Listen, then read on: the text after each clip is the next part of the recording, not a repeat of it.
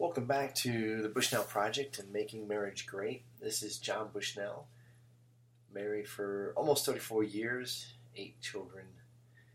And this program basically helping husbands move toward godliness 5 minutes at a time, or also helping husbands to be better husbands and making their marriage great. But right now we are looking at our spiritual health. And so every day there's a 5-minute segment loaded up around 5 a.m., typically 5 a.m. Central Time. And my goal is knowing that many of us just don't have time to read books, where most are not theologians or have the opportunity to do that. So just looking at a 5-minute nugget that I can give you men from my experience and from books I'm reading, or from just from being the older man. So being the older man, speaking to younger men.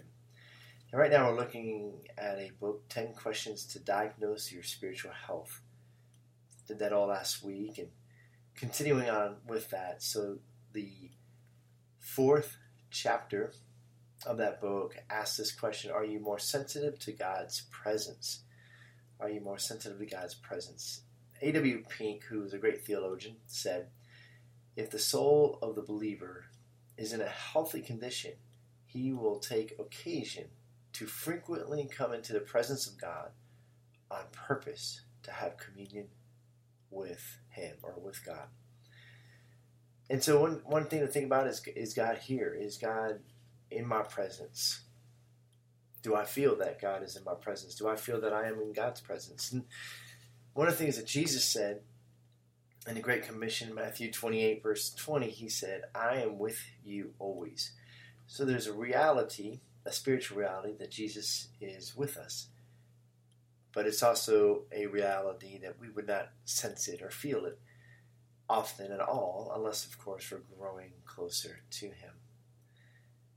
And I have had many occasions where I've definitely felt the presence of God, and many occasions where I have felt far from God. And so I just want to encourage you, men, in your walk with God and in your marriage to think through, is God here? And I try to, every night as I'm falling asleep, pray, and every morning as I'm waking up, pray. I even have some songs that I've put into my head that I would wake to more often than I fall asleep to. But as I wake up, I'm thinking about the reality that God is who He says He is, that He is the creator of all things. Not all things are made by Him and for Him, Lord, and that He is in my life, that He is all around me, and I give thanks to Him for that. But most mornings I do not wake up feeling He is in my room or feeling He is right there. But I have had many, many occasions in worship, in community, or by myself, or in the loneliness of the woods, or in the middle of a big crowd, that suddenly the presence of God was near.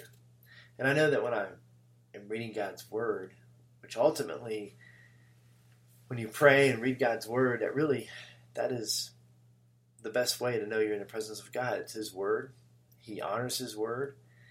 And if you're walking with Him and you're reading His Word and you're prayerfully reading His Word, I think that's probably a very good place to be, and a really even better place to be is within the community of being with others and reading God's Word, studying God's Word, singing songs of praise to God, singing about God.